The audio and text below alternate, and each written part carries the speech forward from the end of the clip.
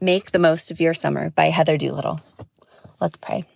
Lord, thank you for the summer. Thank you for the time that we have with our children and the time that we have with you. Show us how we can make the most of our summer to use our resources, our time, and our family for your good purpose. In Jesus' name, amen. Ecclesiastes 11:9, New Living Translation. Young people, it's wonderful to be young. Enjoy every minute of it. Do everything you want to do. Take it all in. But remember that you must give an account to God for everything you do. Summer is the perfect time to teach your children about God's love and the gifts He has given all of us. Nature, art, entertainment, laughter, family, and friends. Every good and perfect gift is from above, James 1:17. And so we should take the time to enjoy the good gifts God has given us and teach our children to recognize them as such.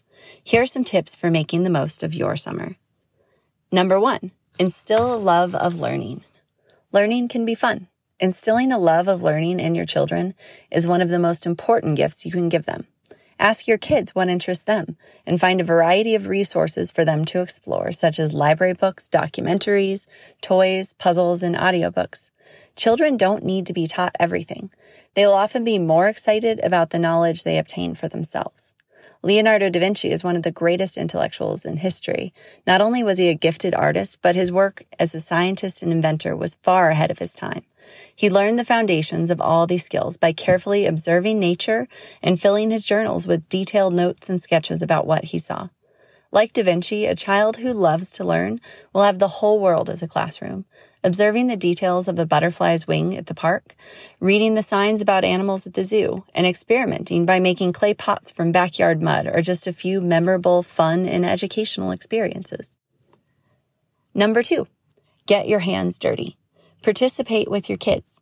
I didn't realize how seldom I actually shared experiences with my kids until we moved a few years ago. They generally played with their friends while I chatted with moms. With our friends out of the picture, my kids wanted me to do things with them, like swim and go down the water slide instead of sitting poolside. And it was a great bonding experience for all of us. Now that we have settled in and made friends, my children would rather play with other kids than with their mom, and I'm happy to have some grown-up time. However, we still schedule outings and playtimes just for us, and we all look forward to it. Finally, explore your city.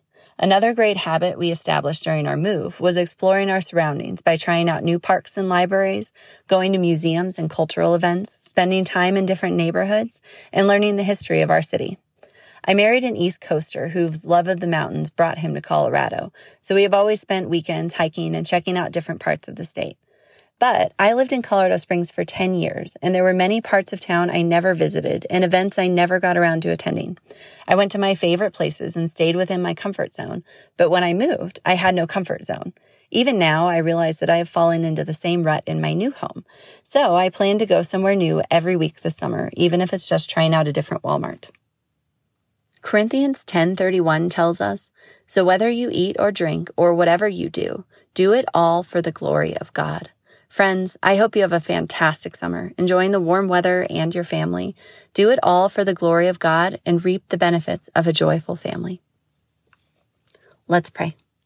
Heavenly Father, thank you for all of the beauty and wonder around us. Help us to pause, to notice it, and to give glory to you and recognize your hand in all good things.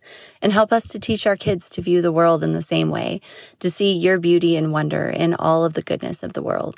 And show us how to apply what we've learned today to our family and how to teach it to our kids, and help these verses just be instilled in our hearts and impact the way that we live. In Jesus' holy name we pray. Amen. Go deeper. Do you take time to interact with your kids, play with them, and experience life together? How can you make it a priority to do this more? What are some new experiences you think you and your kids might enjoy together? What are the activities they love that you never seem to find time to do? And what's next? Incorporate the categories above, as well as anything that is important to you, into your calendar. If I don't make it a goal to play with my kids or go somewhere new on a set day each week, I will never do it. You can be flexible, rearrange your plans if something else comes up. Just make sure you're rescheduling these important items so they don't fall by the wayside. We are moms and we are all busy. It takes intentionality to avoid falling into a rut and living under the tyranny of the urgent. Write down the verses in the study and tell your kids that God loves them and has given them so many gifts. He wants us to make the most of our time and enjoy this gift of life.